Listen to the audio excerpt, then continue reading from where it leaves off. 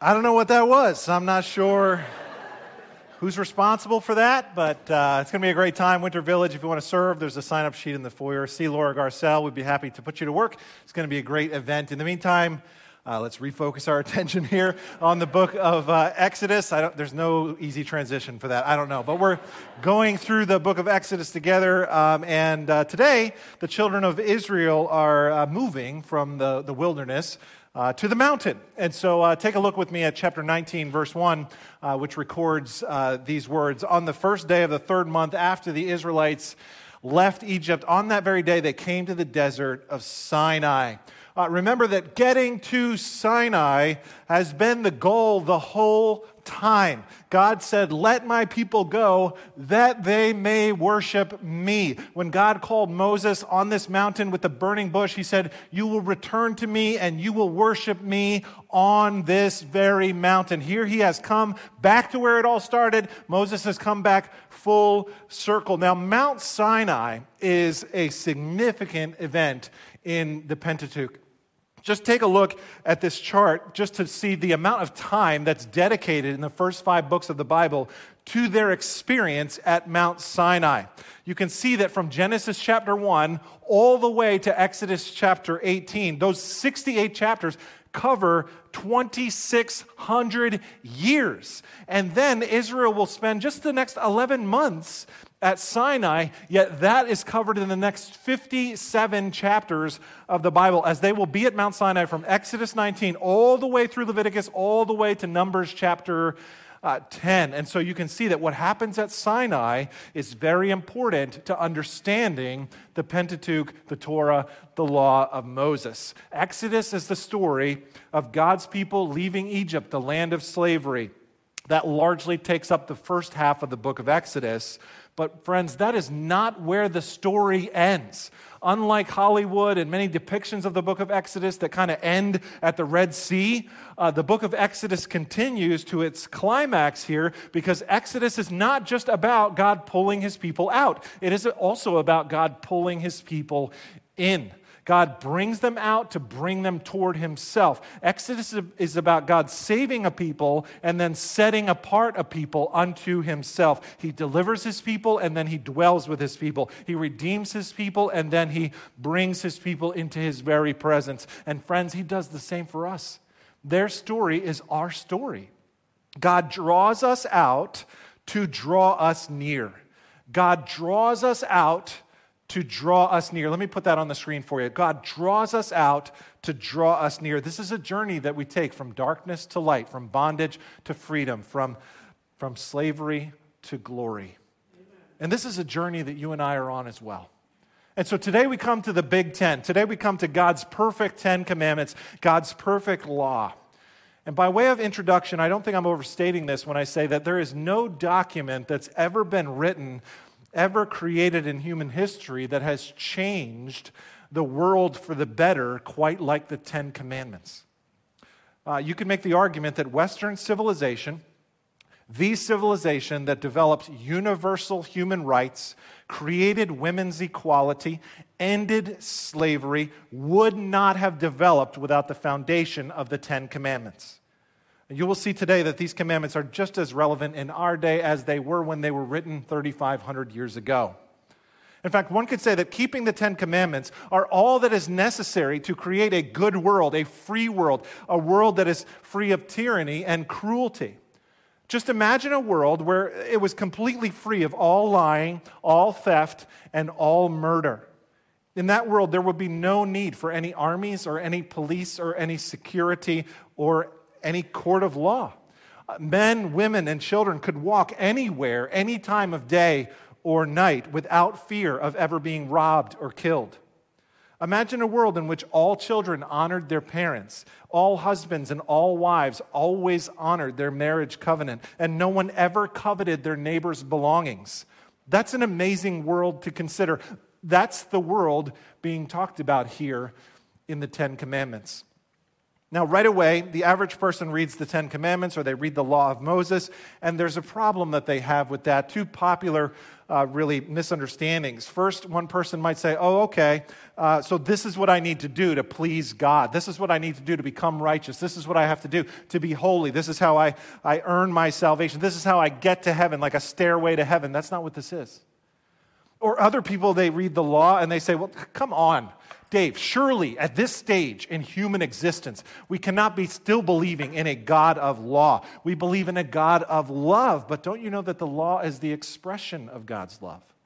Don't you know that Jesus said, if you really love me, you will keep my commandments?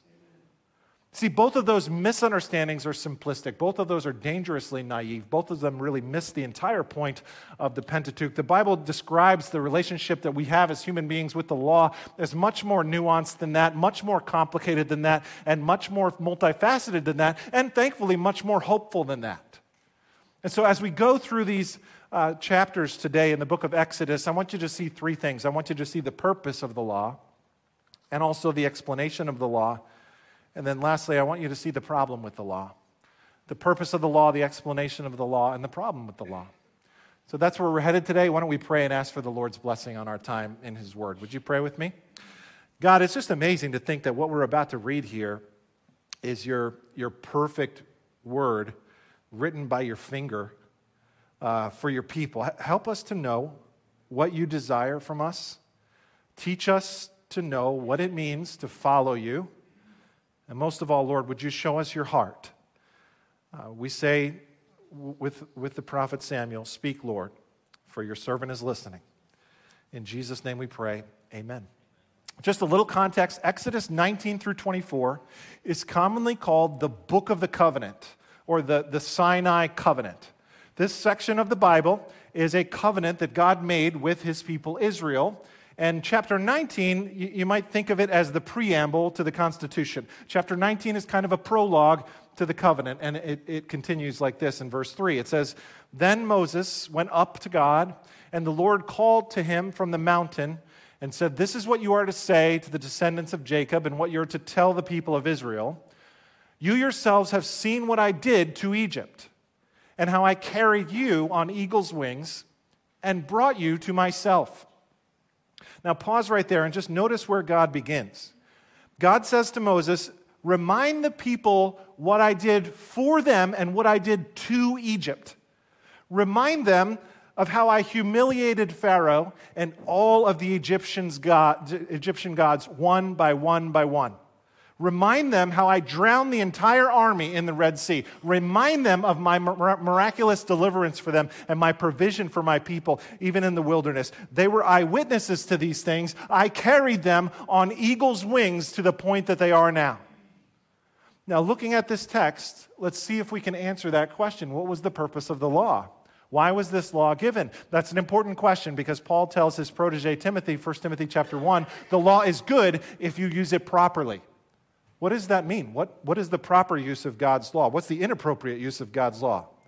Now, as I mentioned earlier, some people think about God's law as a way to earn God's salvation or earn favor or earn my status and enter into the family of God. But take a look at this text. Look at verse 3, if you will, and ask yourself that question. Were the Israelites saved out of Egypt because of their obedience to God's law? Or were they saved first and then God called them to obedience?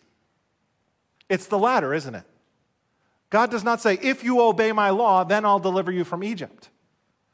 He says, no, rather, I'm going to carry you out of Egypt myself. This is my doing, and then I'm going to give you my perfect law. You yourselves have seen what I did. And so before God asks them to do anything at all, He reminds them of what He had first done for us. And it is the same way in the New Testament. We love because He first loved us. You have seen what I did. You yourselves have seen what I did, He says. Now think about that question in your own personal life. What have you seen God do for you? And how does that stir up in your hearts a sense of gratitude and obedience for God's law? We see that the law was not given to earn salvation. Well, why was it given? There are three answers generally to that question that theologians give. The first one's on the screen already. The law was given to restrain human evil.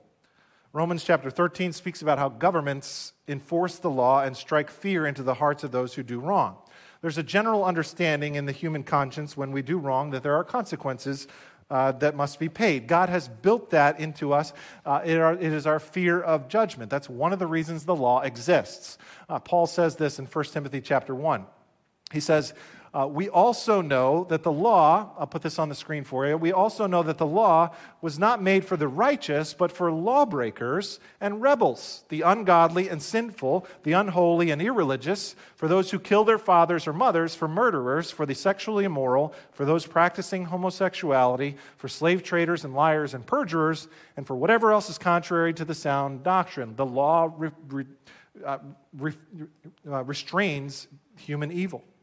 Now, right away, those words on the screen, very countercultural, very controversial in our day. I know. Our society and our culture has a very different view of human nature and humankind than the biblical worldview. The biblical worldview would say that humankind is very capable of sin, very capable of evil. Our heart is bent in on itself, especially when we're given positions of great freedom and great power. We tend to abuse those positions of freedom and power. And so the law comes in with an immense kind of realism about it. And that's why in our society, which is built on top of the Judeo-Christian ethic, we built into our society checks and balances in order to understand that, there has to be a separation of powers to protect ourselves against ourselves because of humanity's propensity towards sin and evil. That's why the law was given, to restrain human evil. A second reason why the law is given is to reveal to us God's character. The law is going to teach us about the beauty, the perfection, the goodness, the righteousness, the sweetness, and the holiness of God. Exodus chapter 19 continues by saying this in verse 5. Now, if you obey me fully and keep my covenant, then out of all nations you will be my treasured possession, although the whole earth is mine. You will be for me a kingdom of priests and a holy nation. These are the words you're to speak to the Israelites. Now pause there and notice he describes them as a holy nation. The word means to be set apart or to be sanctified, to be distinct, to be different, to be peculiar. If you need to fit in life, then this is going to be an uncomfortable passage for you. Israel was not defined by fitting in with the other nations. They were to stand out and be set apart and be holy. And Israel was holy because God had made them holy. They were a set-apart nation, not because of their political strength or great power, but because of their allegiance to the one true God and His law. Amen. Now think about this next phrase. He says, you'll be a kingdom of priests. What would a priest do? What's the job of a priest? Well, a priest was to be a mediator. A priest was to be a representative of the people to God, to usher people into the presence of God. And we're going to see here in this text that Moses is going to go up the mountain to receive the revelation from God, and then he's going to go down the mountain to deliver that revelation to the people. In verse 3, Moses goes up the mountain. In verse 7, he goes down the mountain. This is an 8,000-foot mountain. Then in verse 8, he goes up the mountain. And then in verse 14, he goes down the mountain. And then in verse 20, he goes up the mountain. And then in verse 25, he goes down the mountain. Altogether, in the next few chapters, Moses takes 7 different trips up and down, up and down, up and down this mountain as God's mediator. He's a go-between. He mediates between the people and God. That's his job, to give the people the message from God. In that sense, God says Israel's job as an entire people is to be a mediator. They're to be a go-between. They're to be a messenger for the rest of all of the nations as well. Israel as an entire people group is going to be a kingdom of priests who mediate God's message, God's word, God's law to all of the other nations around them. That's why the scripture says the whole earth is mine, or all of the world belongs to God. Israel was a display people, a light in the darkness, a showcase for the world to show others what it means to be in covenant relationship with God, our Creator and Redeemer, and how God changes us as a people. Israel was not only chosen from the nations, they were chosen for the nations. Everything Israel was to do in the past and everything we are to do in the present is also because God has all peoples, the whole world in view. It all belongs to Him. And then notice he also says that you will be my treasured possession. You will be my treasured possession. They would reflect him in a special way. Now, I want you to mark that phrase down because I'm going to come back to it later. There is a third use of the law that I would like to share with you, but first we have to get through some of these other texts before we get to that third use. For now, let's continue. After Moses tells the people to be prepared, to be consecrated, to practice abstinence for a few days, to get ready for God to descend, something amazing happens in verse 16. Drop down there with me if you would. It says, on the morning of the third day, there was thunder and lightning with a thick cloud over the mountain and a very loud trumpet blast. Everyone in the camp trembled. Mount Sinai was covered with smoke because the Lord descended on it in fire. The smoke billowed up from it like smoke from a furnace, and the whole mountain trembled violently. Wow. This is quite a scene. Can you imagine this awesome display of God's power and majesty and dominion? The presence of God. The writer of Hebrews says, our God is a consuming fire. God descends in a special way, and then God speaks. Chapter 20 continues with these words, and God spoke all these words. I am the Lord your God, who brought you out of Egypt, out of the land of slavery. This is God revealing himself to his people. This is who I am. Now, God is about to give them 10 words, 10 commandments. But I want you to notice right here, before I even look at number 1, that they are built on this premise right here. The premise is that this law was given by an authority that is not the authority of any man. It is a higher authority than any king or any human government. Notice the very first line. It says, God spoke all these words. These commandments are not laws given by Moses. These are the laws that are given by God Almighty himself. Friends, if these commandments are not given by God, then they're not authoritative. They are not enforceable universally, as without God, all values and morality become relative to each person, and all matters of right and wrong become just matters of personal preference. But the 10 commandments do not claim to be the opinions of a mere man or woman. Rather, they claim to be indeed the very values of our one true God. Friends, when the sailors used to sail the seas long before GPS technology, they would use the North Star. It was a star that wouldn't move in the sky, and they knew that's a fixed point, and if I'm here and I know that's there, then I can know to get from where I want to go to where I need to go. Friends, you need a North Star in your life. Everyone has a source of authority in your life. You might be your own source of authority. Everyone has an authority. If you don't have an authority in your life, you're going to listen to all kinds of different conflicting opinions. One day, this psychologist is going to say this. The next generation, another psychologist is going to say that. One day you'll decide this, another day you'll decide that, and then one day you won't be able to decide at all. But if you decide that God's word is going to be the authority in your life, that's going to simplify your decision making. Friends, our God is not a silent God. He is a God who speaks. He is a God who has a voice and thunders from Mount Sinai. And that same God that spoke back then speaks to us today. After all, Hebrews chapter 12 says, see to it that you do not refuse him who is speaking. God is speaking. The question is, am I listening? And so we start to see the purpose of the law. And now we need to go a little bit more in depth about the explanation of the law.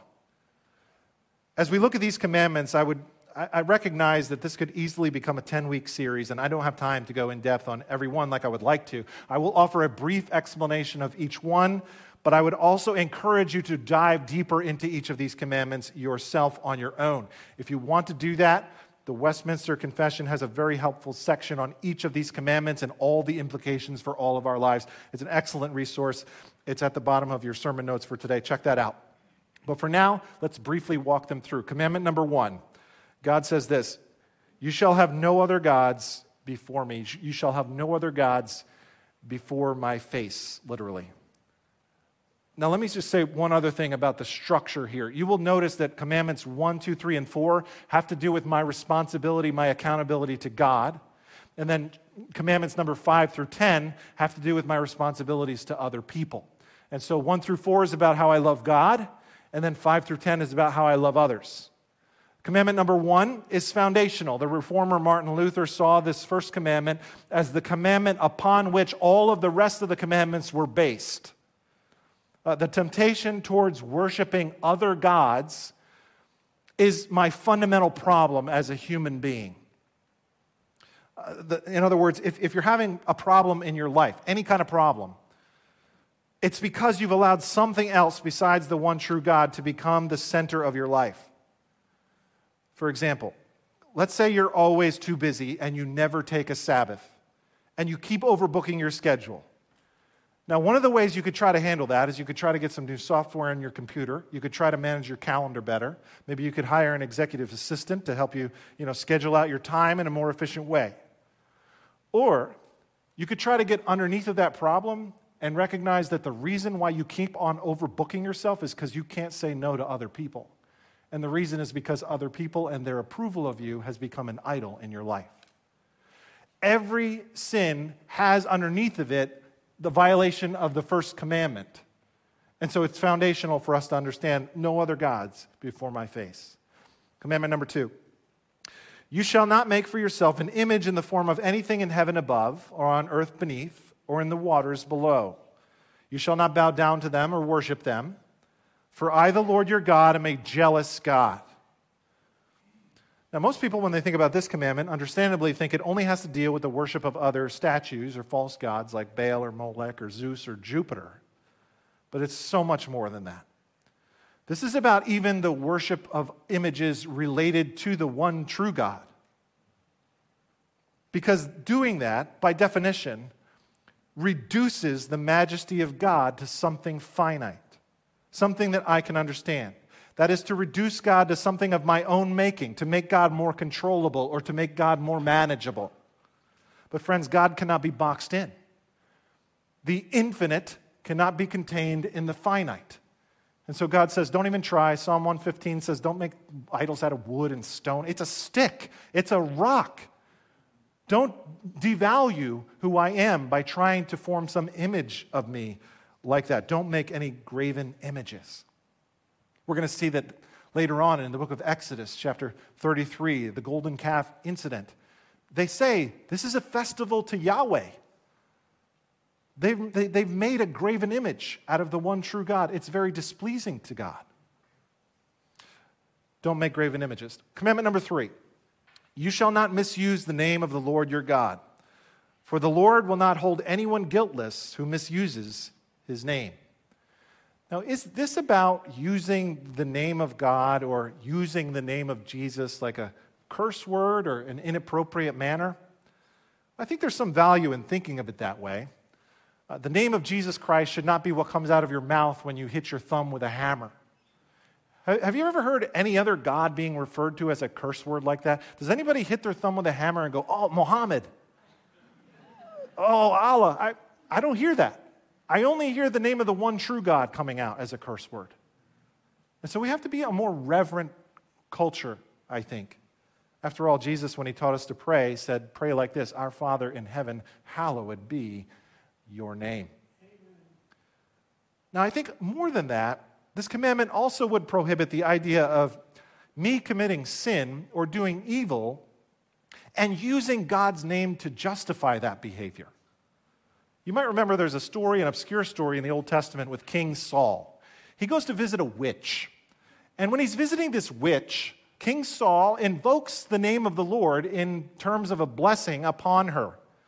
And he says this, quote, as the Lord lives, trying to protect her, as the Lord lives, no harm will come to you, unquote. That's blasphemous, and Saul is judged for that behavior.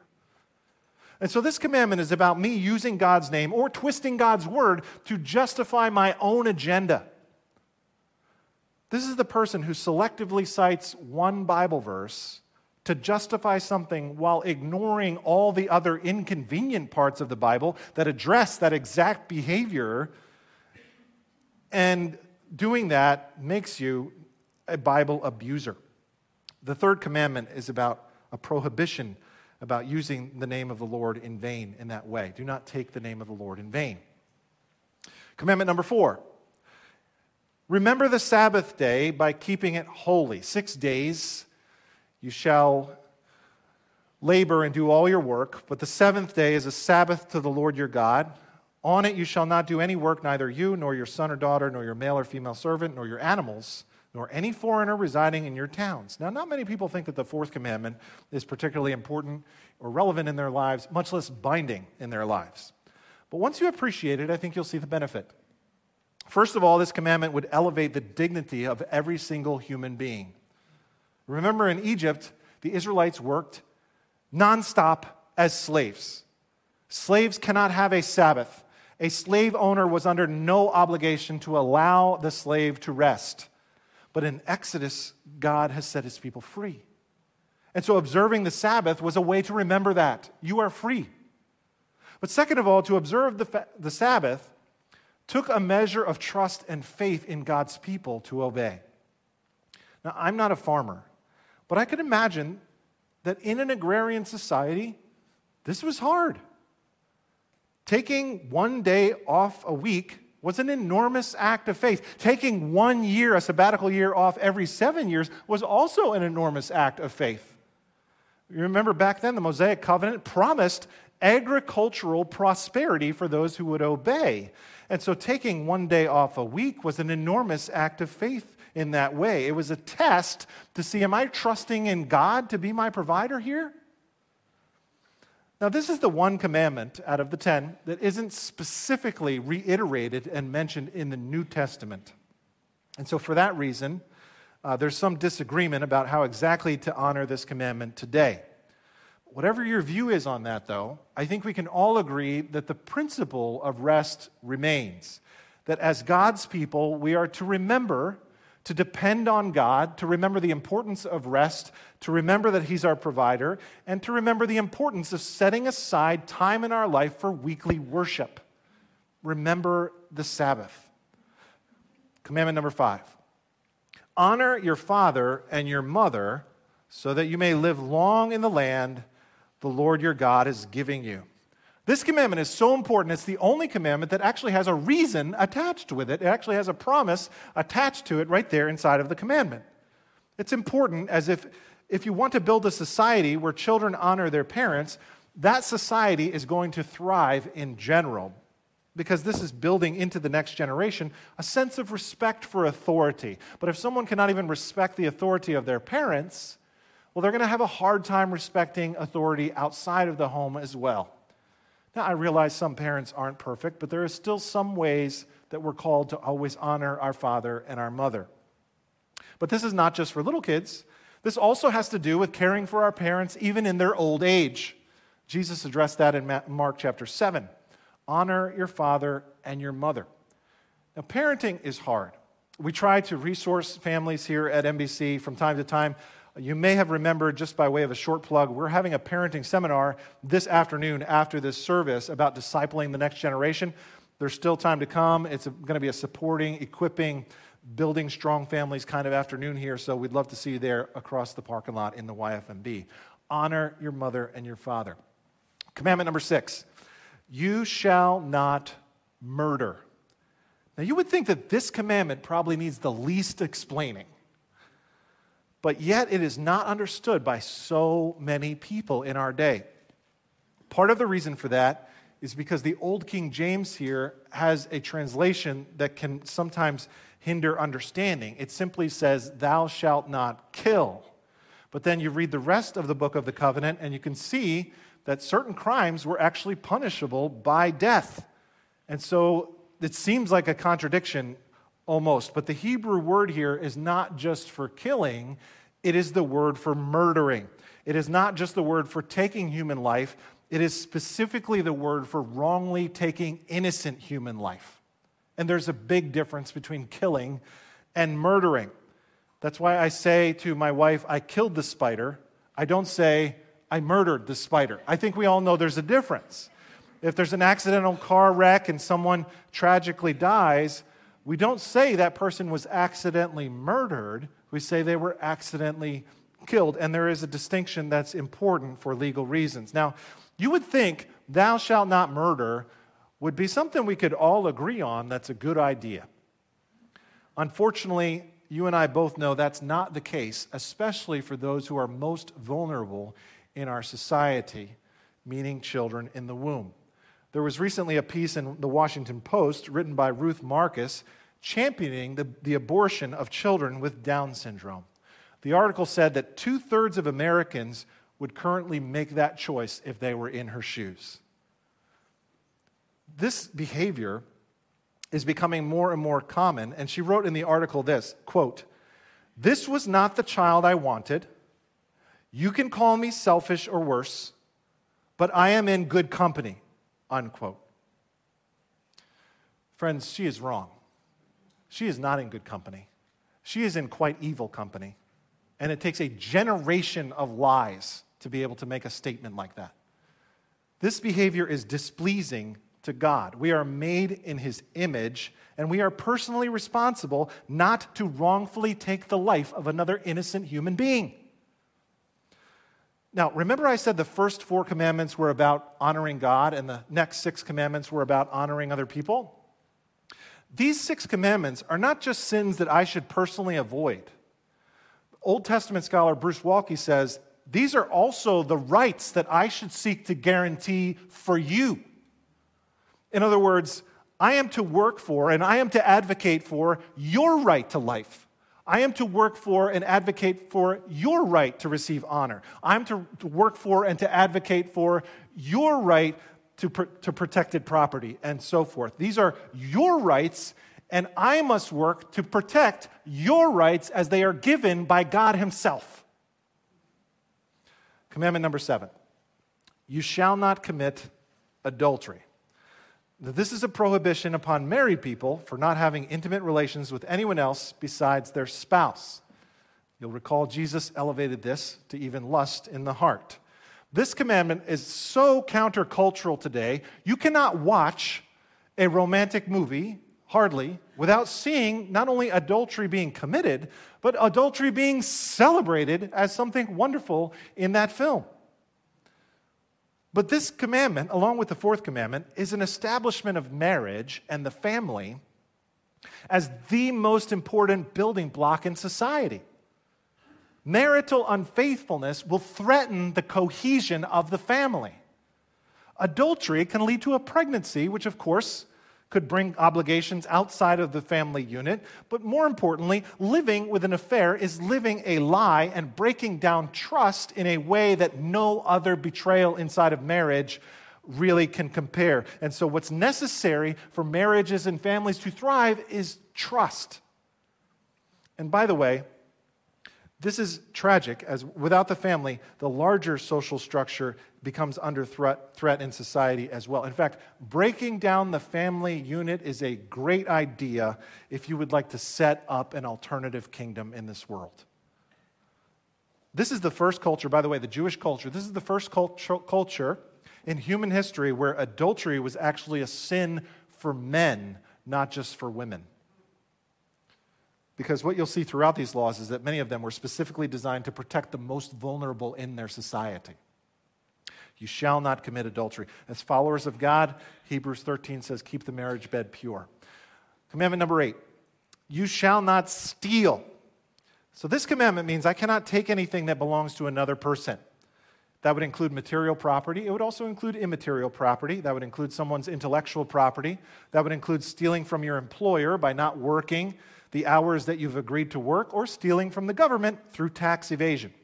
But whether it's material or immaterial theft, taking the property that belongs to another person or entity is prohibited by God, who said, you shall not steal. Now you might say, what's the big deal with some of these? The big deal is that you were made in the image of God. And we said earlier, you'll recall, the law reveals God's character. In other words, the reason why stealing is wrong is not just because you're taking somebody's stuff, although you are. It's because you were made in the image of God, and our God is not a thief, and when you steal, you don't reflect Him the way that you were designed and created to reflect Him. The reason why adultery is wrong is not just because you're breaking down trust in the marriage, you are, but it's wrong because our God is always faithful. and you're made in his image, and you're made to reflect him. And when you do that, you're not reflecting him the way that you were created to reflect him. The reason why lying is wrong is not just because you're not going to be able to be trusted by other human beings. You're not.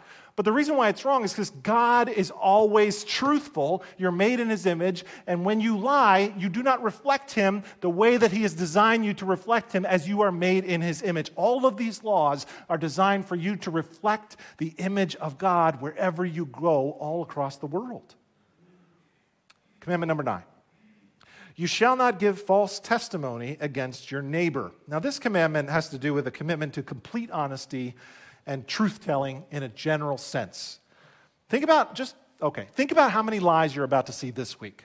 Think about how much fake news you're about to digest this week. Think about how many fact checkers you're going to run across this week. Just think about how lying is pervasive all over your life all week. It has been said, quote, too many people today believe that actual virtue is less important than virtue signaling, unquote. Thou shalt not lie. This commandment would also prohibit sullying a person's dignity or good name or reputation through libel. The reason is because once a person's good name is stolen, it's very hard for them to restore it. And so this would also include perjury, bearing false witness in the court of law. And back then, by the way, if I was found guilty of perjury, I must pay the penalty that the person being accused would have paid. Think about that as a deterrent. But theologian Brevard Childs is right when he says if this was just about truth-telling in the court of law, it would have added the words in court, which it doesn't, so it prohibits lying in general. Thou shalt not bear false witness against your neighbor. We honor God through truth-telling. One more. Number 10. You shall not covet your neighbor's house. You shall not covet your neighbor's wife, or his male or female servant, his ox or donkey, or anything that belongs to your neighbor. Now, the atheist Christopher Hitchens really had a problem with commandment number 10. Before he passed away, he wrote this in his book, God is Not Great. Quote, one may be forcibly restrained from wicked actions or barred from committing them, but to forbid people from contemplating them is too much, he said, unquote. But to covet, or this word here, means so much more than to contemplate or to want. It means to want something to the point of seeking to take it away from the person to whom it belongs. But whatever belongs to another person, I must respect. If I do not do that, then all kinds of sin and evil will result from my coveting. The reason the attitude being addressed here in the 10th commandment is a problem is because this attitude often leads to some of the other sins. Think about it. It's coveting that leads to stealing. It's coveting that leads to adultery. It's coveting that becomes the root desire, the sinful desire behind so many of our other sins mentioned here. And so we must learn instead to be content and to see the things that God has given as a gift to our brothers and sisters as good gifts, and we must never despise the good gifts that God has given to our brothers and sisters. So here's the 10 commandments. Moses gets these commandments on literally tablets of stone written on the fingers of God. The 2 stone tablets were probably not 5 commandments on one, 5 commandments on the other.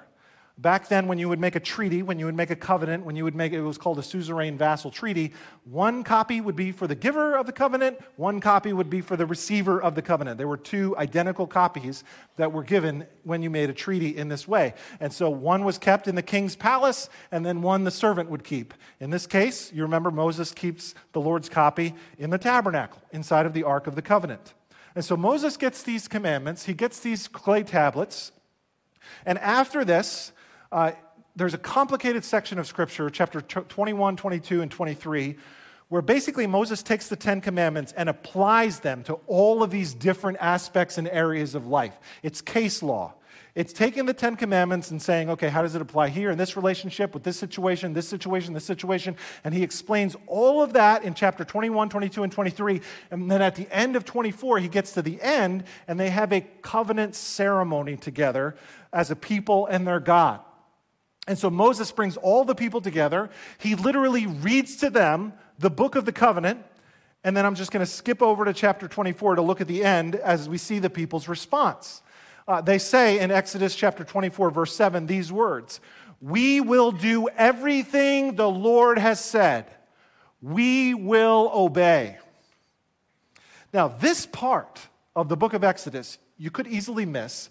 This part of the book of Exodus is like that part of a marriage ceremony where the husband and the wife exchange vows.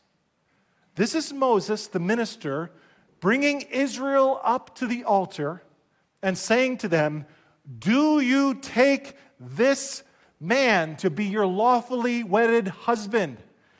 And this is Israel saying, I do. The most dominant metaphor for the relationship between God and his people in the Bible is marriage. We see this in the book of Hosea, Ezekiel 16. We see this in Jeremiah. God's a jealous God, just as a husband and wife is jealous to have an exclusive relationship with his people. And this is why when they violate the covenant later, he likens their violation to adultery. This is the marriage ceremony between God and his people. Exodus is a love story. God has courted his people. He has wooed his people. He has rescued his people. He has brought them through the desert and provided all of their needs. Now he has given them his perfect law, and here they are committing to keep it. It is beautiful, and there's only one problem. They don't. Which leads us to the third movement, the problem with the law. The problem with the law is they don't keep the law, and they can't keep the law. Which leads us to that third purpose for the law I mentioned earlier. Yes, the law restrains evil. Yes, the law reveals God's character, but probably the primary purpose of the law is to convict you of sin. When we read the law, our hearts are laid bare. Our need is all of a sudden exposed. Romans 3:20 says, through the law we become conscious of our sin. And so the law, if it's doing its job properly, actually condemns us. That's why Romans says, by the works of the law, no man will be justified. I don't know about you, but I read these 10 commandments. I've been studying these 10 commandments all week, and I read these things, and I go, I am a mess. I haven't kept all these commandments. I'm not too sure I've kept any of these commandments perfectly. As the song says, I am a sinner, and if it's not one thing, it's another, caught up in words and tangled up in lies. I say with Isaiah the prophet, woe is me, I am undone. I say with that man from the Gospel of Luke, Lord, have mercy on me, a sinner. Who can ascend the hill of the Lord? Who can ascend his holy hill? Who has clean hands? Who has a pure heart? See, the law can command me to obey, but the law cannot bring about my obedience. The law points me to my biggest need. My biggest need is for a Savior. Amen. And the good news is, we got one. See, Paul says in the book of Galatians, the law was your tutor. The law was your nanny to take you somewhere, to train you somewhere, to lead you somewhere, to lead you to Christ. And so after Moses gives the commandment, and after they say, I do, then Moses offers a sacrifice. Take a look with me at chapter 24, verse 8.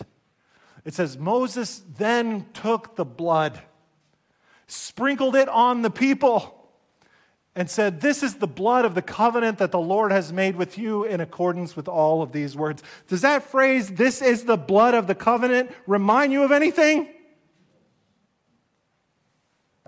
On the night that Jesus was betrayed, he took the cup and said, this cup is the new covenant in my blood.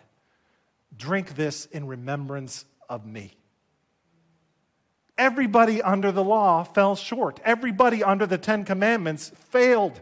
Even the best of them failed. Even King David failed. That's because the law condemns the best of us, but grace saves the worst of us. See, in the gospel, in the person of Jesus Christ, he came, born of a virgin, lived a perfect life, always did those things that pleased the Father, and then took on the curse of the Mosaic Sinai covenant himself. Cursed is everyone who hangs on a tree, and then by giving up his life in our place for our sins as our substitute, paying his precious blood as a gift for us, he then offers to us a new covenant through which we enter by faith alone. And we say, nothing in my hands I bring, simply to thy cross I cling. Naked I come to thee for dress, helpless I look to thee for grace. Foul I to the fountain fly, wash me, Savior, or I die. The book of Hebrews describes something really amazing.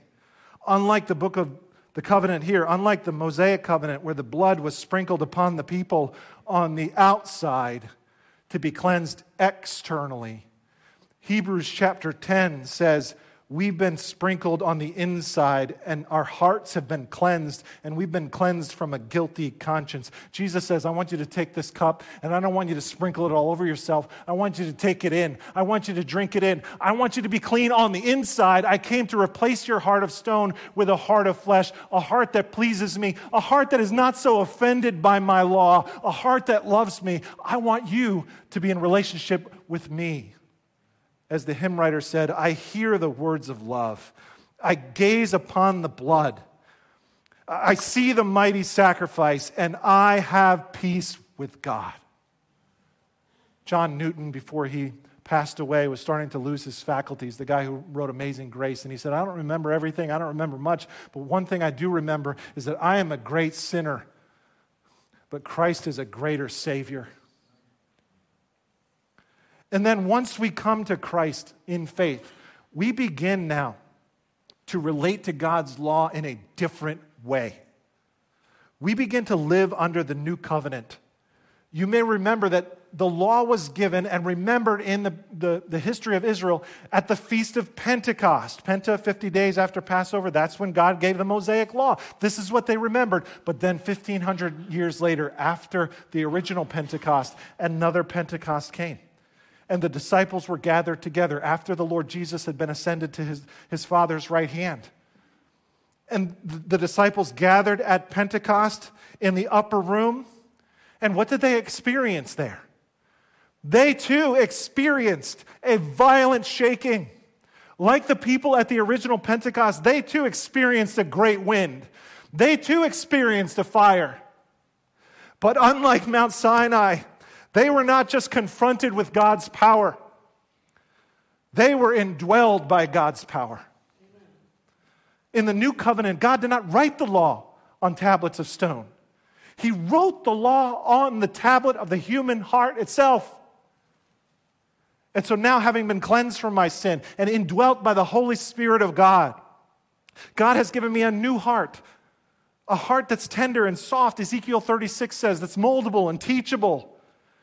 And now God takes the mess that I was, the brokenness that I was, the brokenness that we all are, and as broken as those tablets would be that Moses smashes in a minute, he takes all of the brokenness, puts it aside, and has a way to put it all back together and make something beautiful out of that which is broken. That's grace. That's mercy. That's really good news. And now, after being recipients of such inexhaustible grace, I begin to look at the law in a different way now, not to learn of my condemnation anymore. I now look at the law because I want to know what pleases my Father's heart. And as Christians, I begin to love God, and I begin to love even the moral law more and more each day. And I begin to live in faithful obedience to Him by the power of the Holy Spirit living in me. Puritan author Samuel Bolton says it so perfectly. He says, the law points us to Christ for our justification. Christ points us back to the law for our sanctification. The law points us to Christ for our justification, and then Christ points us back to the law for our sanctification. This is how I grow. This is how I grow spiritually. This is where true freedom is found. I live my life how I was meant to live, in obedience to God's law. I no longer listen to the lie of the enemy in the Garden of Eden that said, God's holding out on you with His law. No, He's not. The law is life on all cylinders. David said, I love your law. You've set my heart free. This is really living. And then the Apostle Peter takes the words of Exodus 19 and he applies them to you and me in the church age. Take a look at 1 Peter chapter 2. But you are a chosen people, a royal priesthood, a holy nation, God's special possession, that you may declare the praises of him, the excellencies of him who called you out of darkness and into his wonderful light or his marvelous light. Notice that phrase again, God's special possession. Exodus 19 says his treasured possession. Do you know what that means? That's a very technical term. Very technical term. The special possession or the treasured possession referred to something that the king would own personally. Back then, the king would own everything. The king owned all the land, the king owned all the buildings, the king owned even the people. But the term special possession or treasured possession in Exodus 19 referred to the king's private wealth. This special term here referred to the wealth that he would store personally in his own palace, that which he personally delighted in, that which he treasured in a special way. That's how God thinks of you. Let me try to illustrate this. Here's a picture of the Hope Diamond. This thing's 45 carats. It's so valuable. It's worth hundreds and hundreds and hundreds of millions of dollars. It has been said it is so valuable that it's worthless because the only way to ever sell it is to cut it. It's priceless. You can't put a price tag on the Hope Diamond. That's the way God feels about you, his people. You are his special possession. You are his treasured possession. Friends, God loves you deeper than you could ever dare hope or imagine. That's God's heart. That's God's deepest desire. In the book of Exodus, God has already told his people who he is. Now, he's telling his people who they are. God made you his treasure. Now he invites you to make him your treasure. As the worship team comes, my encouragement, friends, is to consider how the law might apply to your life today. You have the best of all mediators in the person of Jesus Christ advocating for you. You have the power of the Holy Spirit working within you. Be faithful to the one who was faithful to you. Hold fast to him who holds fast to you. You have the most important work in all of the world as God's chosen people to declare his excellencies, the one who called you out of darkness and into his marvelous light. Can you imagine a church full of men and women that were committed to really understanding who they were as God's treasured possession? Full of people who are willing to live their lives honoring God's law, who understand that God had made you his treasure and that you want to make him your treasure. Can you imagine a church full of people like that? Let's be that church. And Heavenly Father, how grateful we are. As we look at your law, we are first so aware of how we don't measure up. But then when we look at our Savior, the one who kept the law perfectly on our behalf, our hearts are filled with gratitude and joy. And so in a fresh way, would you teach us, your people, what it would look like to love your law? Teach us that your commandments are never to harm us, but for our good. Would you dispel the serpent's lie that says you're holding out on us? Help us to look to the Lord Jesus Christ, beholding his glory, and transform us, we pray, more and more and more into his very image, that we might walk in your ways in faithful obedience to you. We pray all this for Christ's sake and for his reputation. Amen.